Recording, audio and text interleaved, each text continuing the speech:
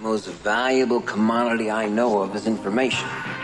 Wouldn't you agree? I got $5. This is a run to the left. How many tackles can one man break? You're saying that humans need fantasy to make life bearable? Humans need fantasy to be human. My goodness, that was good. You guys are pros. The best. Relentless, refusing to give up. All right, hit that horn, babe. Let's dance. What's up, everybody? Welcome to the Fantasy Flex Podcast. I'm your host, Chris Raybon of the Action Network. And this is our best ball strategy episode. Here on this episode, myself and Sean Kerner, the odds maker, one of the best fantasy rankers in the biz, are going to break down all of our best ball tips and some players that we like to target specifically in best ball formats, as well as some stacks. What's going on, Sean? What's up? Yeah, so week one of the preseason is in the books. Can't wait to see what week two has in store. This is probably the week we're going to see the most starters. So looking forward to this week of action. How are you doing? I'm doing great. You know, the work's starting to pile up, but I'm grinding through it, and I love this time of year. I wouldn't trade it for anything, because this is the time when we finally get information that can actually alter our projections after they're kind of static for, you know, the off season, or just trying to changing based on, you know, he said, she said. Exactly. We're not just relying on reports at this point. We actually get to see them ball out. Yep. And, you know, get some injuries, get some signings, get some roster moves. So yeah, it's, this is going to be a best ball specific episode. We're going to start out with 3 tips each, that we like to use to get an edge, and just kind of how we like to go about, treating our best ball drafts. So why don't you start us off? Yeah, so my first tip with best ball is just understand sort of, the strategy behind it. Where season-long head-to-head leagues, you're trying to just beat one opponent every week. So you kind of want to focus on raising your team's floor. Whereas best ball, you're competing against the entire league. Like, it's going to add up all the points throughout the season, and you have to finish first.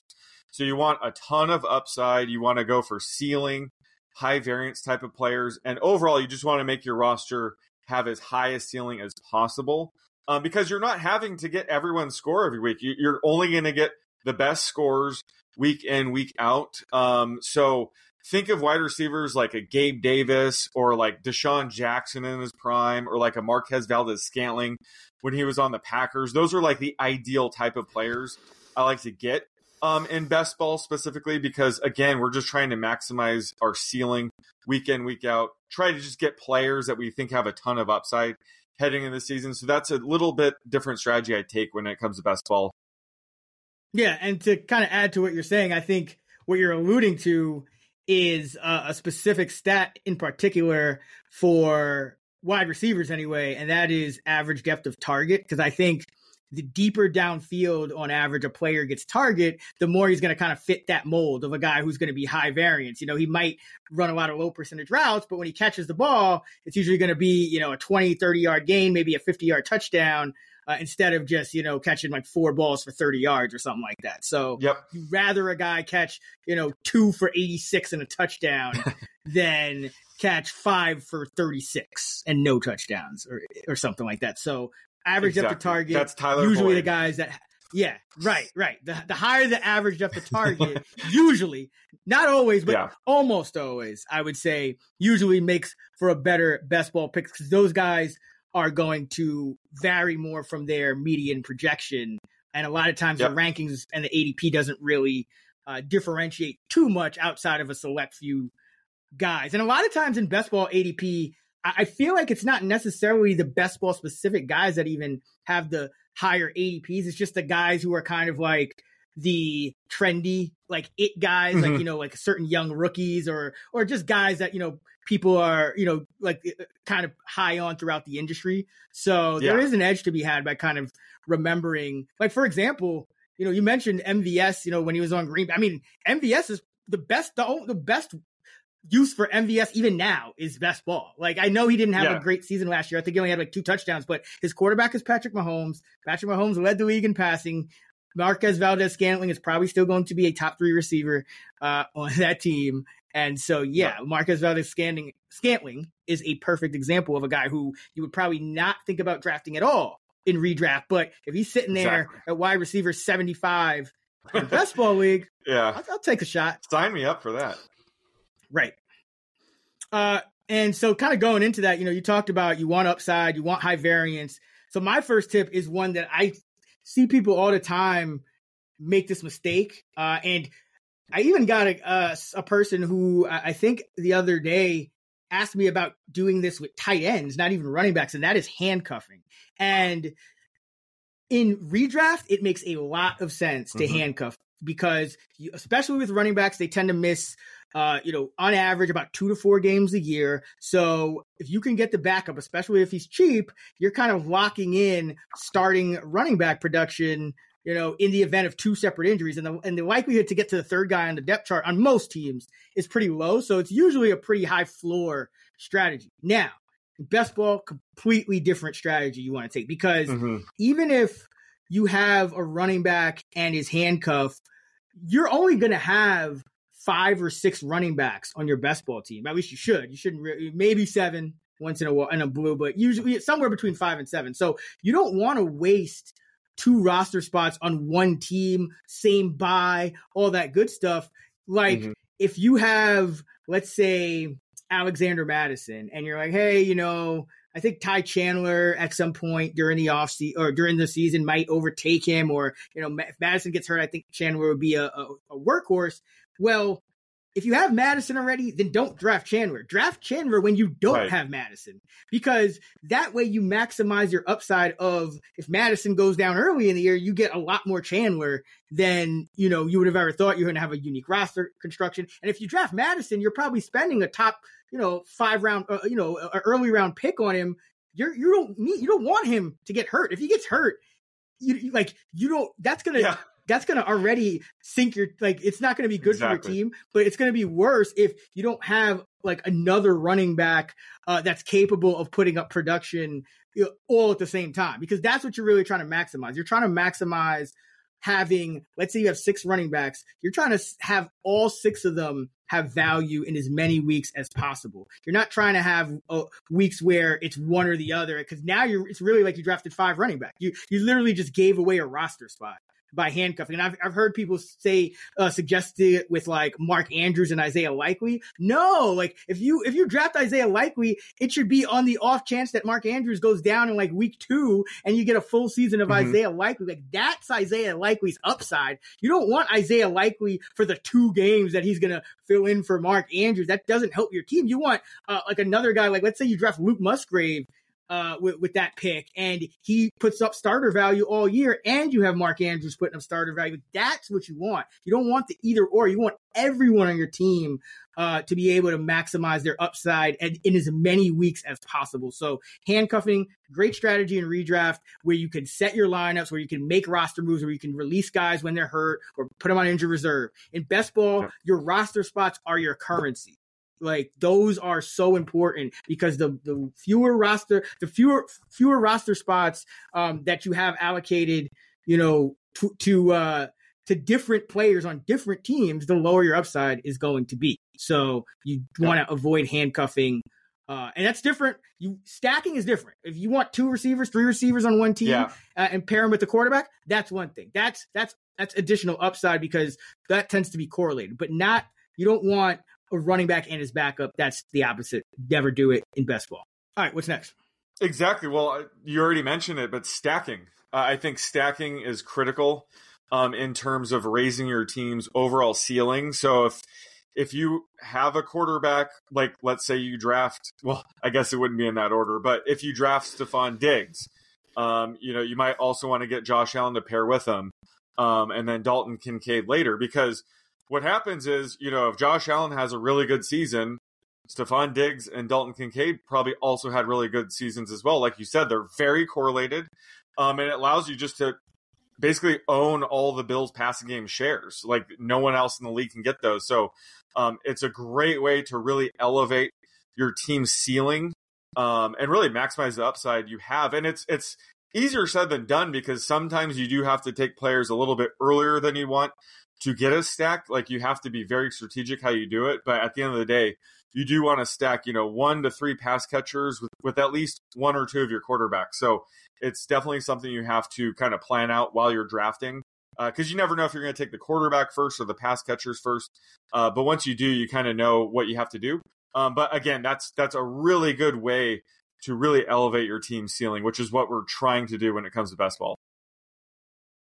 Yeah, and to add to that, the way I like to go about it is I'm wary of altering my strategy too much in the early rounds just to, complete a stack that might not even be there, let's be honest, when I come back to pick again. So what I just try to do is I usually aim to stack my QB2, because usually that just gives me a lot more options, because even if I take, let's say my top 3 receivers are all guys that are attached to quarterbacks that I'm just not going to be able to get because they're all going in the first, 5 or 6 rounds, like, maybe like Chargers guys or some Bengals guys or, some Ravens guys even, or some Bills guys, I guess is a better example. If I then, have a wide receiver 4, wide receiver 5, and I know pretty much which quarterbacks are going to be available late, that can inform my decision making a little more. Like maybe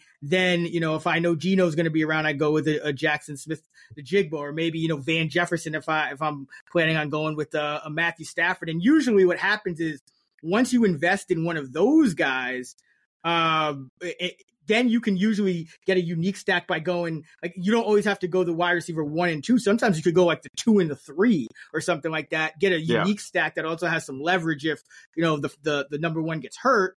Or, you can, like certain guys, like if you do have a guy like Cooper Kupp, then, Matthew Stafford ain't going to QB 20. So, and most people aren't going to draft Stafford earlier than that without Kupp. So, there's certain things, it just really depends on how your draft unfolds, but I tend to try to just draft for value with my first, 3 wide receiver picks at least. Again, you don't want to screw up your draft early in the early rounds. And then from there, I kind of go off of it and say, okay, this is who I think I'm going to be able to stack later on. Maybe then I'll let it influence me a little more, but because I'm usually not going with 2 quarterbacks early. So I'm usually going to have at least 1 quarterback that I'm taking that's going to be, outside the top 12 and usually even much lower than that. So that's how I usually like to go about stacking, because I think some people, they get too caught up in it, and like, yeah, it's super sexy to get like,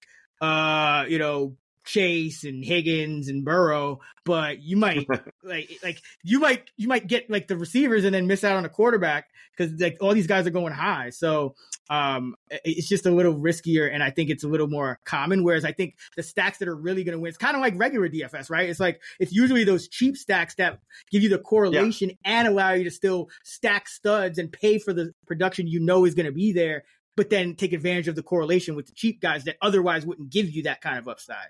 That's kind of how I like to treat stacking in best ball as well. All right, my second tip is going to kind of be similar to what I was talking about with the first, but it's essentially always aim for the maximum amount of upside in terms of games. So one thing in best ball is there are certain guys that have, I guess, a reputation as a high risk guy and a high risk, high reward guys. But if that's because of injury, I tend to still stay away from like a guy like Rashad Penny, for example.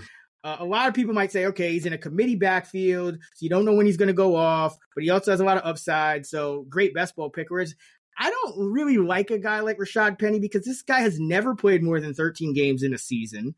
And so the more the more larger the sample grows, the more likely it is that he's going to miss games in the future, especially at running back. Same thing goes for a guy that's going to start the year hurt. Like Jameson Williams, I don't think I'm getting over on anybody by taking Jameson Williams and he's just going to win my best ball league when he comes back in week 7. Like, I'd rather just have 6 more games of upside from a receiver, even if that receiver is not, necessarily a top 2 receiver or even a top 3 in week 1. If he's a guy that I think, is talented and maybe could, overtake the starter as soon as week 2 or 3, that's still better than a guy that I know for certain is not going to play until week 7. So I'm not drafting Williams. I'm not drafting Kyler.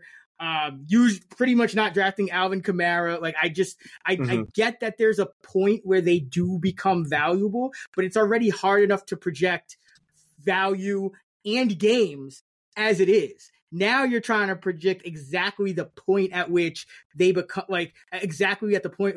valuable. Your projections are going to be like more fallible than you think, and you're gonna screw it up more often than you're gonna get it right. And in the process, you're just gonna drastically lower your upside. So wherever I can, I'm taking guys that are healthy in week 1 and have the upside to give me every single game of the season, which also goes into why if I have a running back, I'm not taking the second running back on that same team as a handcuff or anything like that. Same thing with tight ends. I just want the maximum amount of upside for each roster slot. And that's 16 games in a 17-game season. Yeah, that makes no sense. And Rashad Penny and Jameson Williams are great examples because in theory, those are two players that are like ideal for best ball. They both have big playability and high variance. But like you said, you can't, bank on them playing 17 games. In Jameson Williams' case, you definitely can't.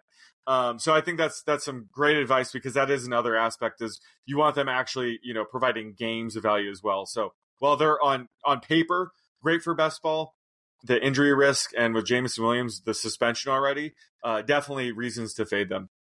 Oh, and before we move on, I should mention one more thing. This also applies to quarterbacks because I rather have a quarterback that's I'm like pretty sure is going to start 16 games than a guy who is a benching risk. So like another example, I think a lot of people are like, best ball, great time to take a flyer on like a Sam Howell or a Desmond Ridder. Like even if I have those guys higher projected per game while they're starting, I might still take a safer guy that I know is going to start all 17 games, like a Jordan Love or somebody like that, because at the end of the day, they're already my quarterback too.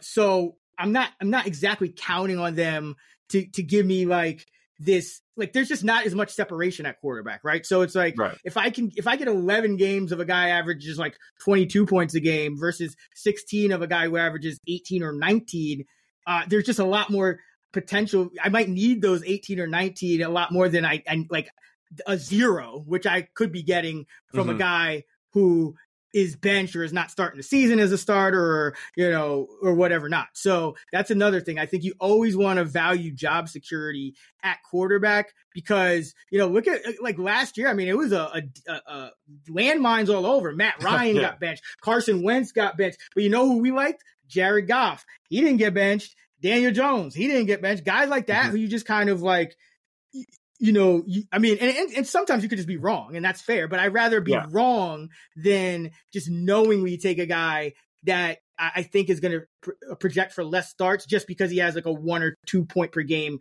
edge in projected per game scoring, which is really all you're going to have at that point in the draft. You're really not going to have much separation at quarterback. So it really comes down to, again, just those maximizing those games of upside because you can't predict when you're going to need them and you cannot do any lineup adjustments, so you just got to roll with it. So those games become vitally important. Every game and every roster slot is currency. All right, what you got for your third tip? So for the third tip, let's just talk about roster construction in general. And there's no real right or wrong way to do it, but in general, I like to get 2 quarterbacks. Like if you can come away from the draft at 2 quarterbacks, I think you did good. There are some exceptions where I get a third. Maybe it's an example you're talking about where you start with like a Desmond Ridder or Sam Howell, or you draft 2 of those guys. You're just trying to maximize your chances of getting 2 quarterbacks that play all 17 games. It's not advised, but sometimes you get a situation where you have to do that. But in general, I like to have 2 quarterbacks and then running backs, for season long redraft leagues, head-to-head leagues like that. I like to have as many running backs as possible. You know me, my bench is basically all running backs with upside. In best ball, I'm a little bit more aggressive. I'm okay just drafting like 5 running backs, 6 running backs. So I think anywhere between like 5 to 7 running backs is fine. You're going to need them to stay healthy anyway. And then the way to get more than 7 running backs is you're going to be taking a bunch of backups at the end of the draft. we were just kind of hoping the starter goes down. I don't like doing that as much in best ball as opposed to redraft where you can manage your roster. So I like to just take good running backs, have a solid 5 to 6 running back core. And then I really like to load up at wide receiver, like having 7, 8, maybe even 9 wide receivers, I think makes a ton of sense because that's a position that has just the most volatility week in, week out. Typically, you're going to need 3 wide receivers instead of 2 running backs. So it just makes sense to have the most wide receivers on your team. And then tight end is similar to quarterback, where ideally I just want to have 2 tight ends. Sometimes I'll have 3 if I don't have a tight end until, the first 14 off the board. Maybe that's a situation where I'll get 3 tight ends. But in general, I want to come with 2 quarterbacks and 2 tight ends. And when it comes to best ball, like when it comes to roster construction, I am a lot more worried about buys than I am in regular season head-to-head leagues because you can't manage your roster. So you got to make sure you don't get 2 quarterbacks that have the same buy, or else you have to get a 3rd quarterback. So definitely pay attention to your buys. You don't want to have too many at one position. But overall, that's kind of how I construct my teams. Yeah, and this is a good time to remind people that there's a lot of spots. Like when you're looking at rankings, like sometimes people ask us like, oh, do you have this guy 16th or 15th? Or do you have this guy 34th or 33rd? It doesn't matter. Like yes, there are tier drop-offs and you do a good job of always highlighting those. You have your tiers pieces out where you kind of highlight that. But for the most part, the difference of 1 or 2 or even 3 ranking spots is not much. It's going to be tenths of a point.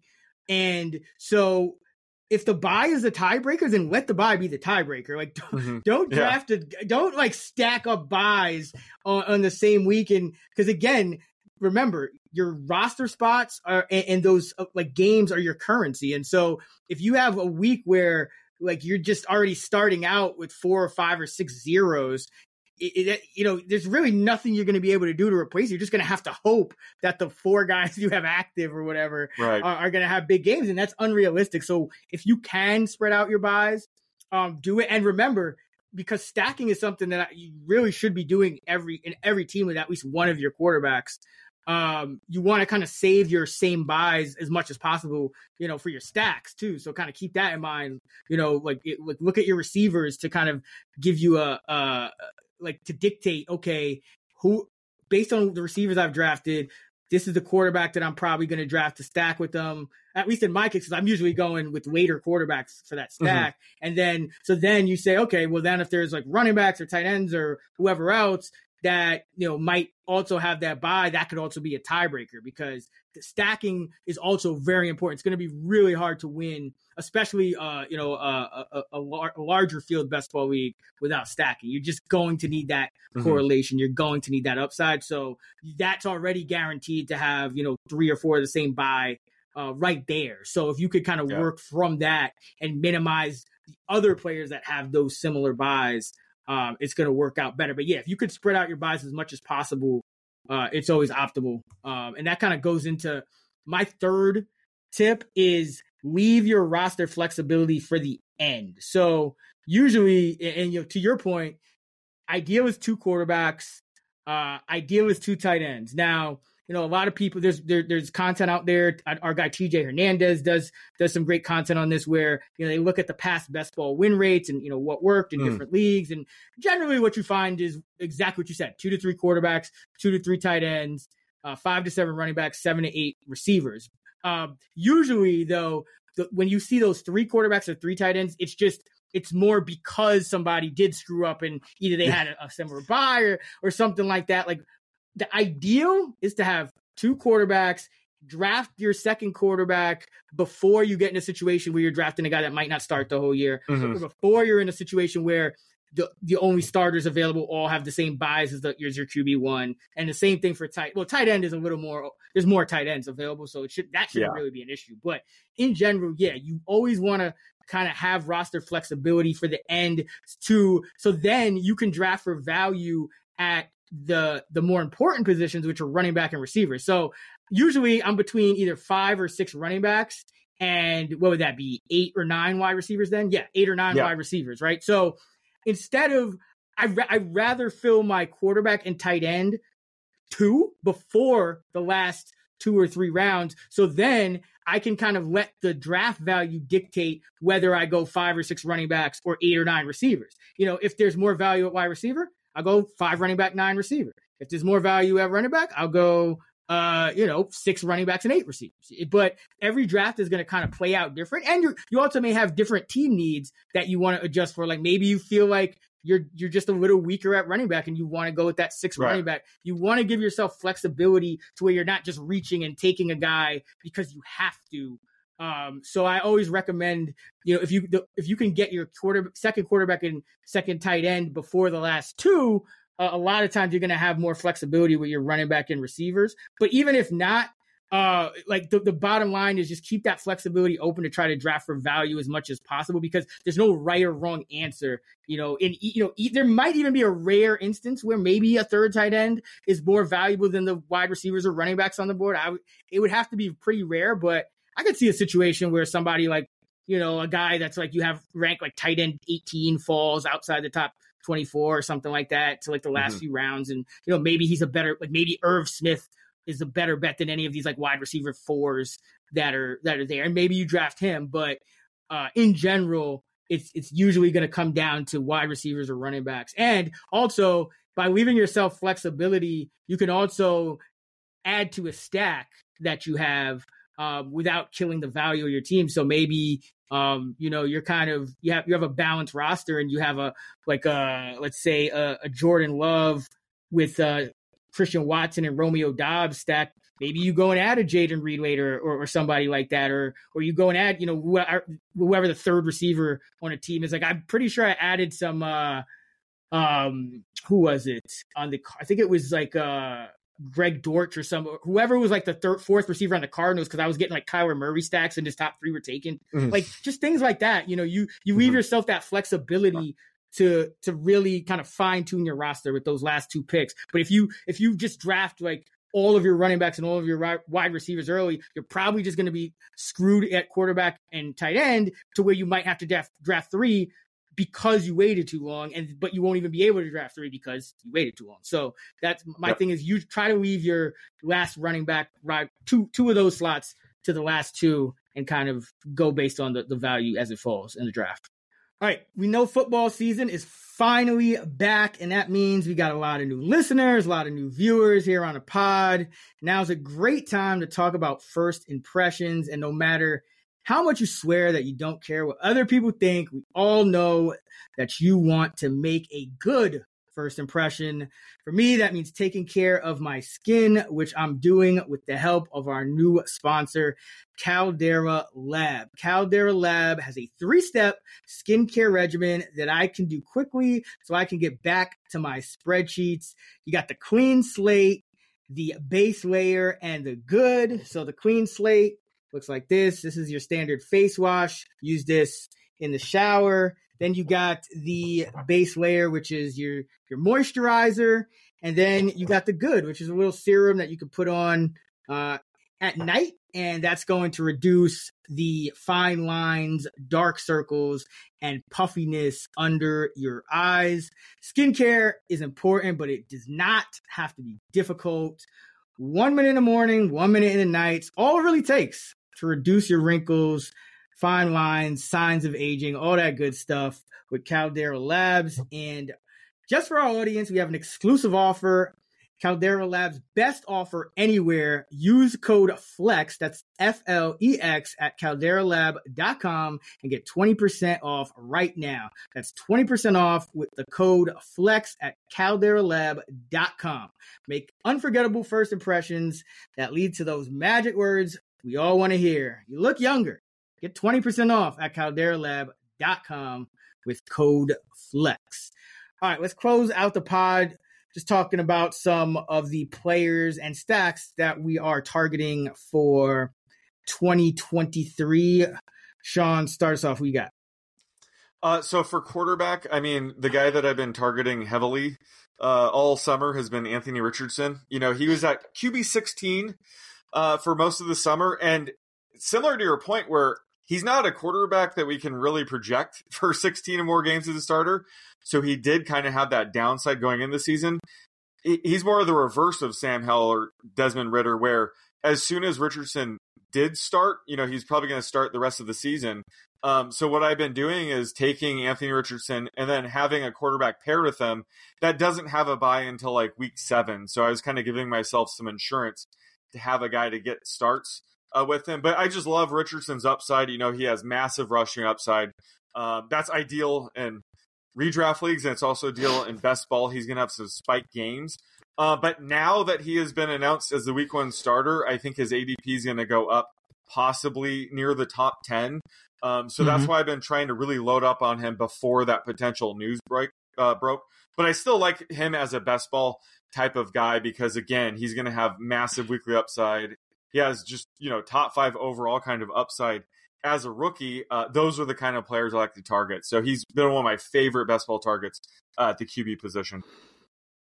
Yeah, he's just going to be an exciting guy to roster in all formats. I'm going to talk about quarterbacks in the stack. So let's talk about some running backs, because I think you and I both kind of agree that there's a certain nuance in best ball and certain running backs that are maybe a little bit more valuable. And I think those are kind of those guys that are going to be in known committees from the jump.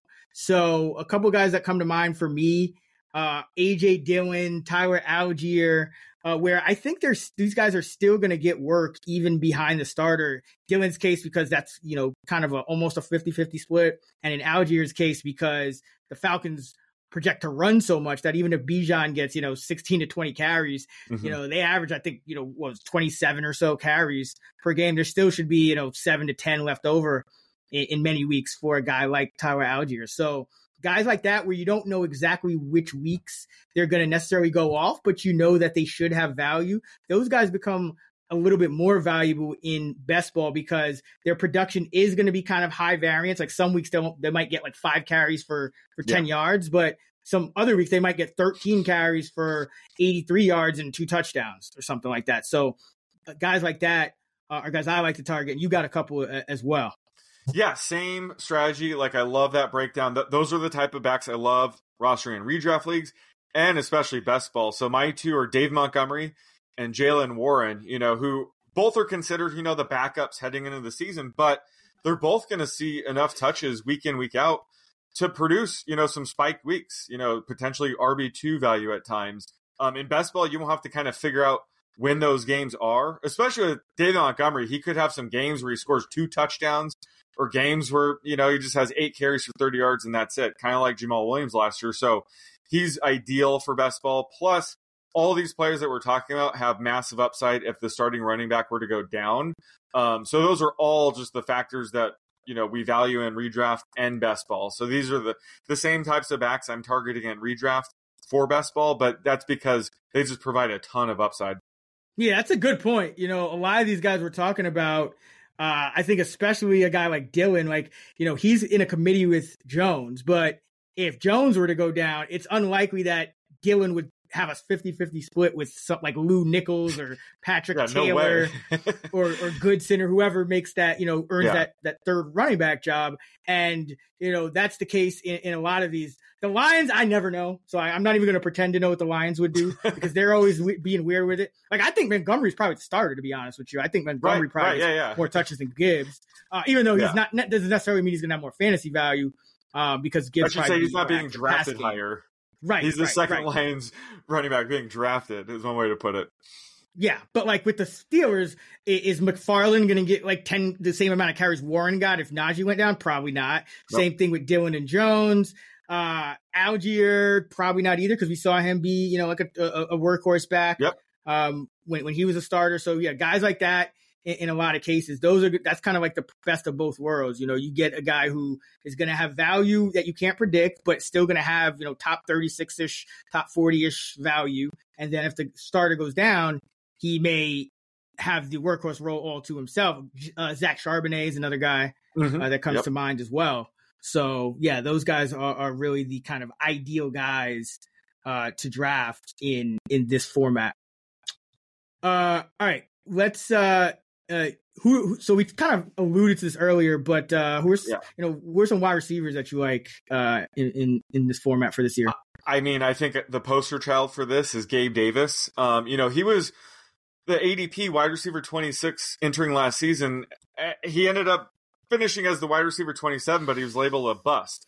And I think a lot of that just had to do with the week-to-week inconsistency that, isn't great for season-long leagues. But for best ball, that's fine. You don't have to guess when he's going to erupt for a 4-touchdown game or, catch a 90-yard touchdown. So he's ideal for best ball. He was actually the only player last year who saw 15% or more target share with an ADOT over 16 or more yards. I mean, that's just a great combo for best ball. So love him in redraft, but I like him even more in best ball. And another wide receiver that you can get way later with the similar type profile as Marvin Mims on the Broncos. With Tim Patrick out for the season, the wide receiver 3 spot for the Broncos is wide open. So I think we're going to see plenty of snaps for Mims this year. And he profiles as a deep threat. He has nearly the same height, weight, speed, and playing profile as like a Darnell Mooney. So I think he's the kind of guy that he might not see a ton of targets week in, week out, but when he does, they're going to be more downfield. He could make some, explosive plays. So he's going to have some spiked weeks. We don't know when they're going to be, but you get him right around wide receiver 70. And he's the kind of guy we were talking about, like Marquez Valdez-Scantling, where he's way better for you in best ball formats. So those are the two players I target more in best ball. Yeah, those high ADOT guys, and Mims obviously became a lot more relevant with his injuries. So yeah, he's one of my favorite targets as well. I think I want to go straight into stacks here because I think the receivers are going to be kind of obvious. You can think about there's Valdez-Scantling is another one. I think a guy like Pickens maybe had a little more value in best ball, though I think he's probably just going to be more of a traditional receiver this year, but we know the guys. But I think with stacks, I think here's where it gets interesting. So what are some of the stacks that you've been kind of targeting this year? So one of my favorite ones in best ball is Trevor Lawrence stack, so Jaguars offensive stacks, because Lawrence isn't a guy I really get much in redraft leagues. I have him as my QB8. That's where he goes. It's not really a time I like drafting quarterbacks, but in best ball, I love getting him there because he is, a generational talent type of quarterback entering year 3. So he could be even better this year. So he has a ton of upside. But I also like where all of his pass catchers go. Like, I think Calvin Ridley has top 10 upside. And by all reports, it sounds like he's right back in his 2020 form. So love him. I love getting, Christian Kirk's one of my favorite receivers that you can get in the wide receiver 30 range. I think Zay Jones is cheap. Love Evan Ingram. So it's just an easy team to build stacks. I was kind of talking about earlier where it is kind of tough building stacks because you're kind of, going with the flow of the draft. I found it way easier to stack Jaguars because I like all 4 pass catchers. And the other stack I love getting, even right now, is Brock Purdy, Brandon Ayuk, and George Kittle, just because I think those 3 players are very highly correlated. I mentioned last year, Kittle was the tight end 1 overall over the final 6 games, which all happened to be the games Brock Purdy was starting. So if we had a different situation this year where Trey Lance was the week 1 starter, I would downgrade Ayuk and Kittle. So the fact that Purdy looks like he's ready to go week 1, he is the team starter, that raises the value of both Ayuk and Kittle. So I think we're getting just a ton of correlation there. And, they might alternate which weeks they have good games, but at the end of the day, I like getting, 49er stacks with, Purdy, Ayuk, Kittle. You could even mix in like a CMC in a stack like that since he's so heavily involved in the passing game. But I think the 49er stacks lately have been something I've been targeting as well. What about Debo? Would you? Yeah. No, I think that he's a bit pricey. Like, he's a guy that I don't have being as valuable. And, he is a best ball type guy where he's going to make big plays. So yeah, absolutely. I just think Ayuk and Kittle specifically are the 2 guys that I give the biggest boost to with Brock Purdy under center. Yeah, I think that's a big part of it. It's guys that you can get a little bit cheaper to where you're not really throwing off your draft strategy. So a couple of things that I really look for in stacks are, number one, that cheapness. And when I say that cheapness, it's more with the quarterback because, if I, like, for example, if I get DK Metcalf and Tyler Lockett in my draft, it's not as bad as if like I overpay for Geno Smith and like it was the opposite. Like let's say he was going a little earlier, but what I really try to avoid is like throwing off my draft early and reaching on a quarterback, which is already a position that, tends to be better off by waiting. So usually a stat, like the earliest I'm usually going for a stack is like a DK, Tyler, Jackson, Smith, Jigba, Geno Smith stack. Because I look for not just, having the quarterback be at a range to where if I get one or two of his receivers, somebody's probably not going to take that quarterback. I'm looking for that kind of quarterback. But I'm also looking for teams with average to below average defenses, because that's also when you're really going to see a lot of these stacks hit. It's just like DFS. If a team only allows, 10, 17 points, then they're not going to, the need to put up a bunch of offense and keep throwing all these receivers is not going to be as high. But a team like Seattle, you figure their defense, they got some talented guys like Tariq Woolen, but for more or less, like you would expect their defense to kind of top out about average. I would say Detroit, same thing. A guy like Jared Goff, especially if I got Amon-Ra St. Brown early, but even if I didn't, if I can get Jared Goff and guys, because like a lot of times it's these stacks that, again, you would never really consider these guys otherwise. Like I might take a Jared Goff, Marvin Jones, Josh Reynolds stack, or one of those guys with the rookie Sam Laporta.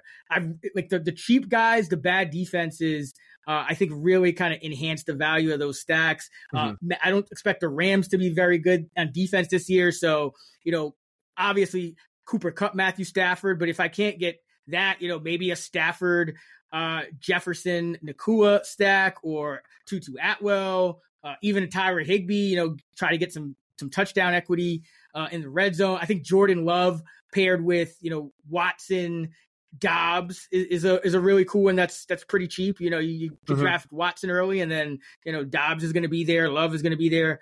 I think the Texans, CJ Stroud, maybe a Nico Collins, a Tank Dell stack, it would be very intriguing. Stacks where the team has a below average defense, I think really kind of increases. Bryce Young, DJ Chark, and Jonathan Mingo, because I'm not high on Thielen. So, and I like the fact that Chark and Mingo could both go downfield. So those kind of stacks have been my favorite. Like a Kenny Pickett, George Pickens, Deontay Johnson stack is pretty cheap, so I don't mind it. But the only thing with that is I wonder how many weeks it's going to truly hit, because Pittsburgh's defense is probably going to be good, and they're probably going to be conservative. So like something like that, or even the Russ Wilson, Judy Sutton, or Judy, or Mims included in that. Like, they have some upside because they're still cheap enough, especially at quarterback. But the defense, you also got to think about that Bronco defense probably going to be good to where Russell Wilson's not going to have to throw for, 350 yards and 3 touchdowns, even if he still can, I don't know. But, he's probably not going to have to very often. So that's kind of knocks down like the Wilson or the Pickett stacks a little compared to like the Goff and the Staffords and the Loves for me. Yeah, that makes a ton of sense. And I think the Pickens, Deontay one makes a ton of sense, because in order for both receivers to really crush ADP, Pickett has to have a good year. So there's just a lot of correlation there. If you think Pickett's going to have a breakout year too, like having both Pickens and Deontay is going to be massive. So I think having stacks like that, especially like you said, with a cheaper quarterback, are the easiest ones to build, and they have the most correlation. The Pickett one, especially after how he looked week 1, I can definitely get behind. Yeah, and with stacks like this, the great thing is, because let's say maybe you get Pickens and you get Pickett, but you miss out on Deontay or something like that. Yeah. You can, especially if you're giving yourself that flexibility later in the draft, there's nothing wrong with going with a guy like a Calvin Austin.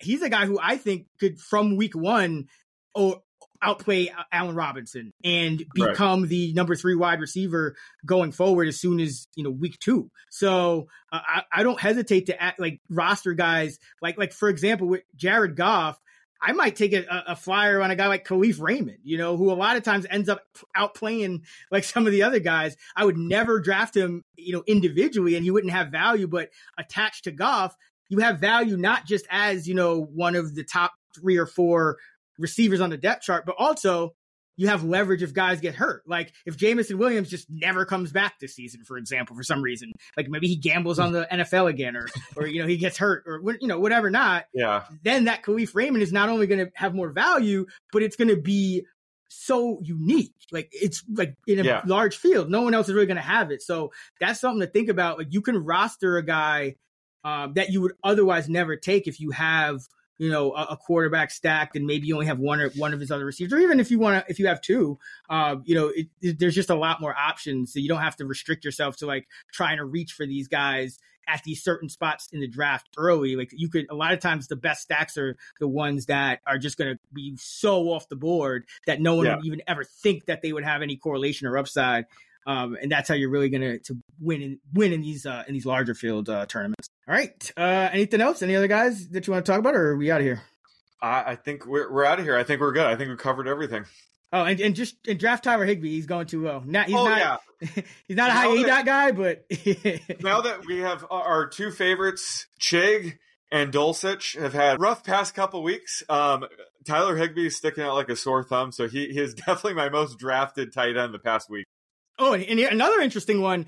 We've seen what Dalton Schultz has done in Dallas, and we've talked about on the last pod how Ferguson has a chance to take over the entire Schultz role, not just be in a three-way committee. So if you have Dak, you can go Dak, Cooks, Gallup, Ferguson, or Dak. Gallup's going like wide receiver 50, I think, and Ferguson is obviously going way low. So Dak is the earliest guy you have to draft. So like those situations too, because we've seen Dak with a ton of upside. We don't exactly know how it's going to play out with Schottenheimer and McCarthy calling plays, but Dak does have upside. And, if he throws like 8-9 touchdowns to Ferguson and you also have Gallup or Cooks who are, getting some deep balls, you could be in business. So it doesn't just have to be the number one receiver. You could get leverage, like if the number one gets hurt or something like that. So a lot of different ways to stack, but the bottom line, get creative, stay cheap, and don't screw up your first, the high leverage rounds of your draft by like reaching for stacks. Like you don't need a Joe Burrow, Jamar Chase, T. Higgins to win your draft, because too many other people are probably going to try to do the same thing and everyone's just going to screw each other over. So like if you have a better plan of just drafting for value early, getting these cheaper guys late, stacking them up for the correlation more often than not. Like it's not always going to work. No strategy is foolproof, but it's going to be a better strategy to differentiate yourself. All right, that's going to wrap it up for the Fantasy Flex Best Ball 2023 preview episode. You can find Sean on Twitter. X, whatever it's called. Whatever it is. Sean is on X at @the_oddsmaker. I'm at Chris Raybon. We're at those same handles. On the Action app where you could track all of your bets or follow ours, whatever you want to do, combination of the two. And be sure to check out our fantasy rankings up at actionnetwork.com, and we will be back next week. Until then, let's get this money.